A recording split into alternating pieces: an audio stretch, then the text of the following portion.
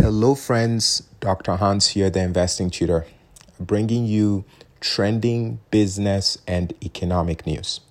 So, Apple had its developers conference today. They did a virtual event so everyone can have access to it. They announced iOS 14, which is coming out this year.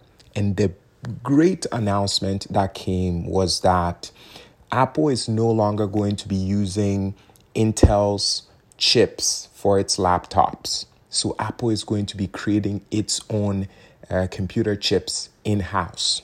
So Apple stock is up with that announcement. Now, the core of today's news is banks announced that they have a record $2 trillion in deposits from, during this coronavirus pandemic. What that tells me is that a lot of people are just moving to just save money, right? Out of fear. They just want money to be in their accounts. And I wanted to record this because if you listen to my podcast, it means that you want to be intelligent with your money, right? So besides the money that you have in a savings account to serve as an emergency fund, you don't want money just to be sitting down doing nothing. Your money should be working for you. Your money should be making you money. Looking at the stock market, which is up over 40% in just 3 months. And this is the overall stock market. For individual stocks, you have some individual stocks which are up over 100% in just 3 months. For this reason, you cannot just have money sitting in a savings account because when you look at your account balance, it looks good.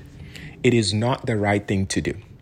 So most of the US are just hoarding money in a savings account, which shows the lack of financial literacy. And I feel it's a great problem because that money, which is not being saved for an emergency, that money can be put to work and be allowed to build wealth for yourself and your family.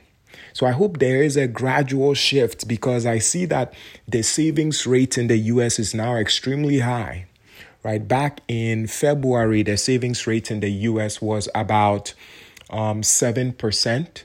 Right now, we are over 30% savings rate, right? So then you see that people have pulled back their spending. So then they are just hoarding money. Now, I'm not saying go spend. I'm just saying that put your money to work. Let your money make you money. If you have money just sitting in an account doing nothing, you are losing money. You don't want to do that. Acquire the knowledge, know where to invest, and then put that money to work for you. So friends, this is your business and economic update for today. Dr. Hans here, and I look forward to speaking with you all soon.